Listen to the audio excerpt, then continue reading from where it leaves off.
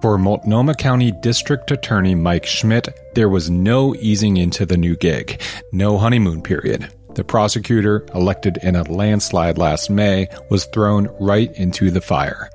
I'm Andrew Thien, and this is Beat Check with the Oregonian. Up next, reporter Noelle Crombie.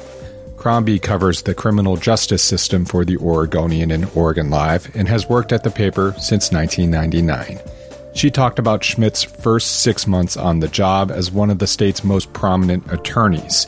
We talked about his progressive policy proposals and how they fit into the national landscape, his relationship with the police bureau and with Portlanders pushing for criminal justice reform, how he's approached prosecuting protesters, and what other policy changes may be coming. We also touched on the remarkable instance where a police officer appears to have posted Schmidt's personal information online. Here's our conversation. Noelle Crombie, thanks so much for taking time to talk today. Thanks for having me. So it can be tricky to do a political profile on someone just a few months into the job. Why'd you want to write this story about DA Mike Schmidt right now? Well, Mike Schmidt has played a really high profile and central role in responding to the arrests that have come out of Portland's protests. And, he came onto the job ahead of schedule, right in the middle of the heat of the protests. This was in August, after Rod Underhill announced he would be retiring early.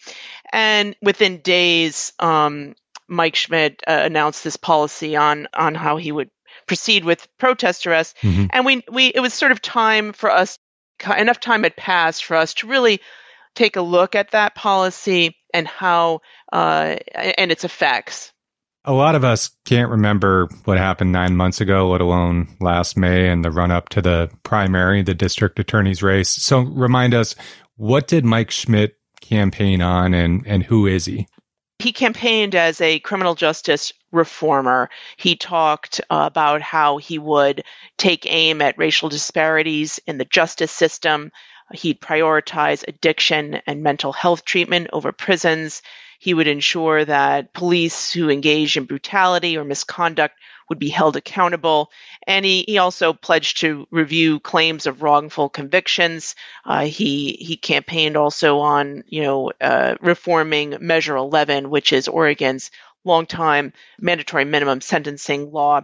He spent some time in the district attorney's office after graduating from Lewis and Clark Law School, and from the DA's office, where he spent a few years, he went on to lead a small state agency called the Oregon Criminal Justice Commission, which serves as a kind of clearinghouse for criminal justice statistics and analysis. He ran against Ethan Knight, a longtime federal prosecutor in Portland, and he handily beat Mr. Knight. He captured 77% of the vote, which is really, a mandate for him and a resounding endorsement for the things that he campaigned on. And those campaign priorities, Noelle, it's part of a broader movement, right? A national movement. Mike Schmidt is just our version of that here in the Portland area of the so-called progressive DA, right? That's right. He is part of the progressive DA movement. This is a movement that really seeks to kind of remake the role of the prosecutor. These are positions with a tremendous amount of power in the criminal justice system, and he and others who kind of share this reform-minded mindset really aim to change how that role works in the system. And he's a young guy too, right? In his 30s. Yeah, he's in his late 30s. Yep, and he has two young kids. Okay, so this young guy sweeps in and is handed the reins a bit early to a very important job with a lot of power. Refresh our memory. What exactly did he say when he took over about how he would prosecute protesters, and how has that played out since he took over? Mike Schmidt said that he would generally not pursue what he calls public order crimes. Those are crimes like interfering with a police officer, disorderly conduct, criminal mischief. These are the most common offenses we saw coming out of the protests in Portland. He maintains that prosecuting those is not a good use of resources, that those cases would likely end in dismissal, and that prosecuting those folks who are accused of those crimes, in his view, wouldn't really change the dynamic of the protesters, wouldn't change what we were seeing on the streets, wouldn't make a difference in his mind. And so he said he would focus on property crimes and crimes against other people, crimes that involved, deliberate property damage, theft, force against other people, threats of force. So what can you tell us about the kinds of protest-related charges that police are referring to the DA's office? Well, the crimes that we were seeing are for the most part tend to be low-level crimes. They're misdemeanors. The crimes that I mentioned, interfering, disorderly conduct, and criminal trespass, we saw those used widely by police in the protest context. And what they look like on the ground is, a person who refuses to leave an area after the police have declared an unlawful assembly and given multiple orders to disperse. Those people would be subject to interfering. People who are blocking the street or fighting could be, arrested on disorderly conduct. People staying at a city park, for instance, after the police have closed it, would be subject to criminal trespass. Police viewed these as important tools in their effort to, control volatile, sometimes violent situations in protests. Okay, well, let's hear Mike Schmidt in his own words in your interview talk about how he views the protests and some of the charges that he isn't inclined to pursue. They're there because they were saying, and they wanted to be heard, that our criminal justice system wasn't operating justly for everybody. There's also a real threat to chill speech when you're just doing mass arrests and wrapping up as many people as you can. So we've come out with this policy and we say, look, this is where we're drawing the line. If you're just there, you're not damaging anything, you're not lighting things on fire, you're not the person we're going to prosecute. There's no public safety value to prosecuting that person, because a year and a half from now, when it actually goes to trial, even if we convicted you, what good did we do? You now have a criminal record for what? It's not like you're going to go on to graduate to rob banks. You were there to have your voice heard. But that's different when you're talking about people who are smashing windows and lighting things on fire. If you're willing to cross the line into property damage, then you are showing that this is not just a civic engagement of speech. And so that's where we're focusing our resources. Now, I think that message got twisted. And I think that's where a lot of the problem is. So, Noel, here, the DA is clearly saying that, there are effectively bigger fish to fry when it comes to marshaling the resources of his office. That's right. And he has said, his office has rejected most cases that have come through, have come to them from police. But he says, he does plan to prosecute property crimes. I should say that, for the business community, those I spoke with who, are in that community, they were not happy with the pace or what they're seeing in terms of a response from his office when it comes to property crimes. They want a more aggressive response. They want to see prosecutions when people do damage to businesses. Mm-hmm. Mike Schmidt has said to me that, some these cases take time.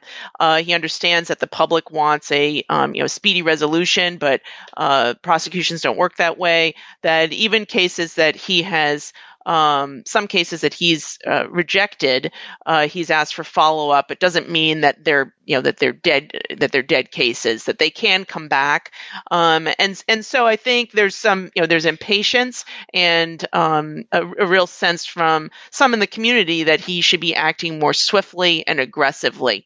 Your story highlighted some of the property damage that Mike Schmidt said is the kind of stuff he wants to pursue, specifically in maybe not some of the downtown core that national outlets have focused on, right? These are in neighborhood commercial districts like on Hawthorne, right?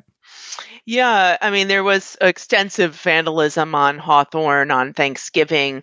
The president of the business association in that community told me that 58 businesses saw, vandalism, some broken windows. Police did respond. They did make arrests, and the business community wants to see those people prosecuted. Schmidt told me that that incident in particular is exactly the kind of case that his office is focusing on. He did say they are building a case against suspects in that instance. So how is he viewed among the people pushing for criminal justice reforms, the people who, really were in his corner in the lead up to the election, and how do they view his policies so far and how he's doing on the job? Those I spoke with are, very supportive of his message, of his policies. They appreciate his approach to the protests generally. I spoke with Portland City Commissioner Joanne Hardesty, who's been a long-time advocate for police reform and accountability, and she said, Schmidt is exactly who we elected and why we elected him. He is doing the very thing he promised he would do when he was running for DA. I think also from the criminal justice reform community, there's widespread support for Mike, but also an impatience as well. They want to see movement on big issues like Measure 11, and even see maybe this protest policy as a bit of a distraction from the bigger issues that he campaigned on. Noel, last week on this podcast, I spoke with our colleague Shane Dixon Kavanaugh, and he talked about Ted Wheeler and some of the issues he's had with public confrontations and threats. And, that's also happened to other elected officials. Like you mentioned, Commissioner Hardesty, she's had death threats, people shot at her office. And this has also, happened to Mike Schmidt. Let's listen to him talk about some experiences. We're sitting behind a fence right now that didn't exist when I took over office. I had neighbors. I had 6 neighbors come out, and we built this fence together on a warp speed to get it up, just to give my family a little separation from people who were showing up at our house. Lots of threats, things that other elected leaders across the country and locally are facing now. Death threats. We spent some time not staying at our house. We spent time, the sheriff was very kind, deployed some resources to sleep in front of our house, it's challenging. Okay. So some of that comes with the job, but some of it is, a little bit beyond, and it seems like obviously he's in the hot seat. Yeah. He described those experiences and said, experiences that involve his family have been unnerving. He, spent some time, not at their home. They had some additional security provided by the sheriff's office at one point. He described it as a pretty challenging situation, just sort of personally. He did describe for me an incident where a Portland police officer apparently took a screenshot of a dispatch log from his or her patrol car and shared that publicly. This screenshot included the district attorney's home address, and that was shared with a website that says it unapologetically supports those who hold the thin blue line. At some point after that, there was people who showed up at Mike's house. So he described these as pretty unsettling experiences, and unfortunate ones. He said that the incident where he was doxxed is under investigation by the Portland Police Bureau. Yeah, and his address was reportedly posted on a Facebook group, right? That it was on sort of a law enforcement website. Yeah, that's unusual. That's not something that you see happen very often, or at least not something I can recollect. It's extraordinary. What's the normal relationship between, police and the district attorney's office? Yeah, police investigate crimes. Those are then referred to the district attorney for prosecution. There's a relationship between these two, functions, generally speaking. And I think, Mike Schmidt spoke a little bit about, he got off to the wrong foot with police right out of the gate. He said that he's had weekly meetings with the police chief, and that is a working relationship, but he acknowledged that he has some work to do with the rank and file. And so I think that's a challenge for him. Well, let's take a break and come back and talk more with Noelle Crombie.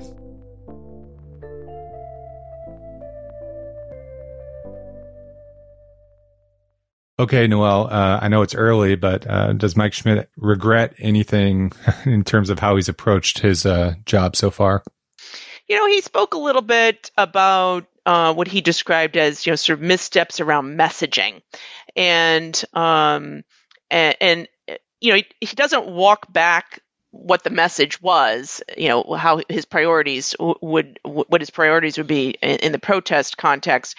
But I think he wishes that perhaps he had, while stressing that he would protect, free expression and protesters' rights to, express themselves in a protest context, I think he feels that he should have, put on the same level that he would also not tolerate property crimes. Somehow that message got kind of lost or sidetracked, and the narrative became that he was not prosecuting protest-related arrests, and we can see from the data that while he is not prosecuting most of them, he has prosecuted some. Yeah. What do we know about the people that he has elected to pursue cases on? Well, we know that, to date, his office has rejected about 3/4 of the 1,000+ arrests referred to his office. Most of those, were low level crimes. He is prosecuting, property crimes. He's prosecuted some arson. There's just, a few arson arrests that have been made. He's prosecuting those. He's prosecuting crimes where there's assault. But nearly 1,000 arrests fell under this public order sort of context, and those charges are not being pursued. Yeah, and you noted in your story an example of that would be the journalist and activist Max Smith, who was arrested. He said he was just standing on the sidewalk and was caught in it, and that was ultimately dismissed. Yeah, I spoke with Mac Smith, and he said, look, if you're out there and the cops decide it's you, and he got arrested, but his case was dismissed in August. He thinks that Schmidt's criteria for prosecuting people is the right one. He described it as very righteous.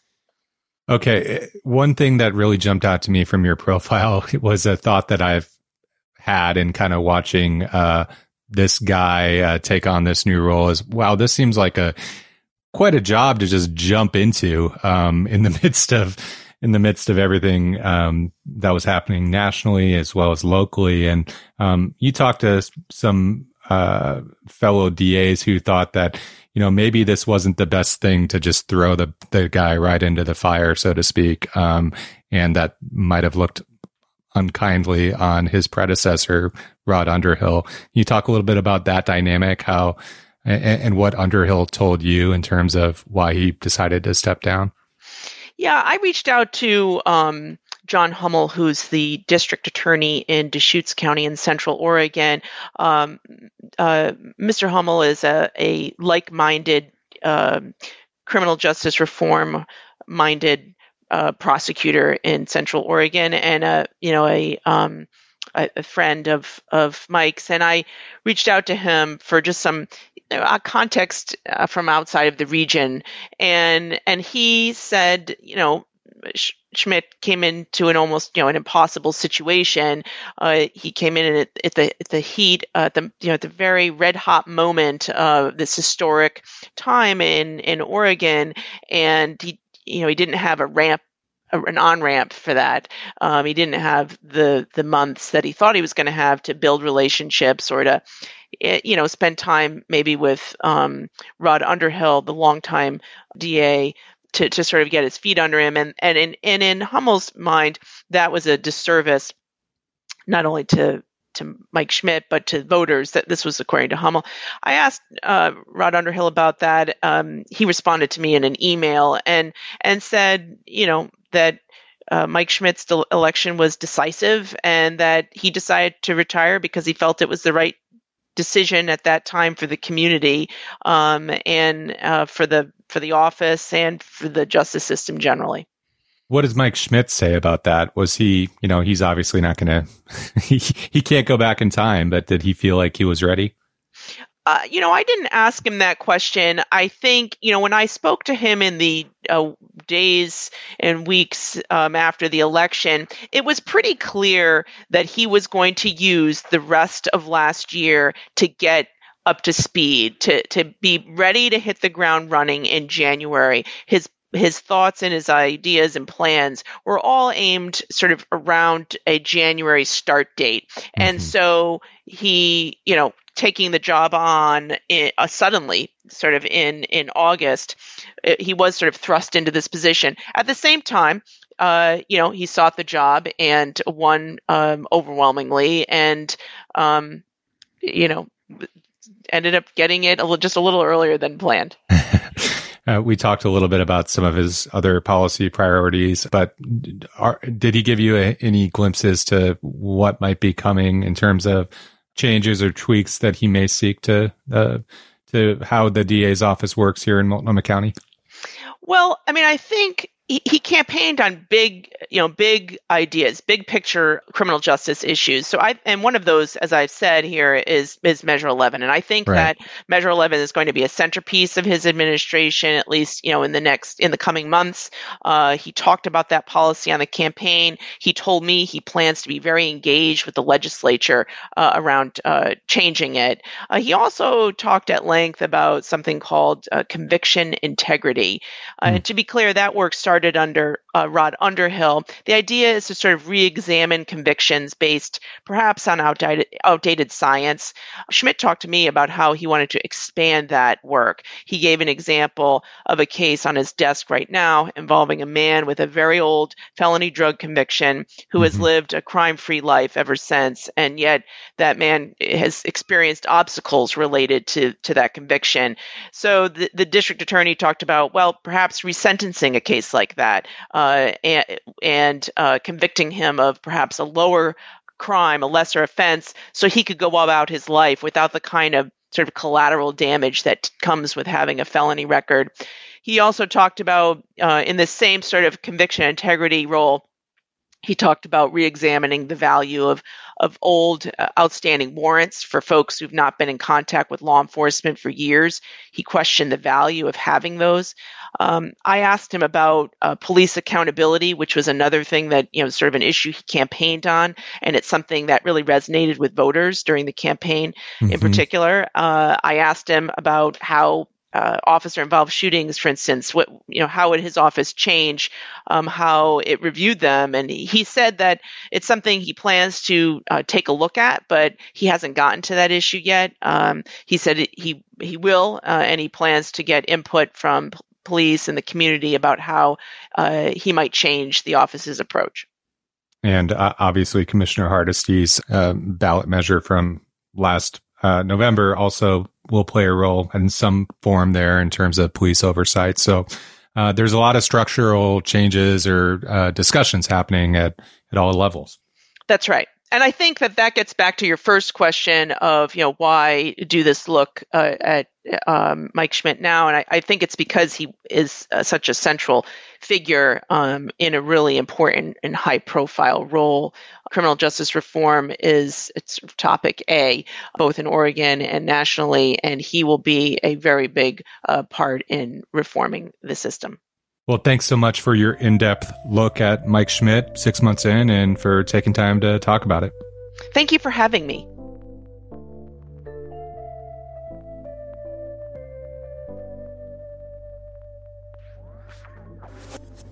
Thanks for listening to Beat Check with the Oregonian. If you like this show, leave us a 5-star rating and review in Apple Podcasts or tell a friend. Help spread the word. The best way to support our journalism is through a subscription to Oregon Live. You can do that at OregonLive.com/pod support. Until next time.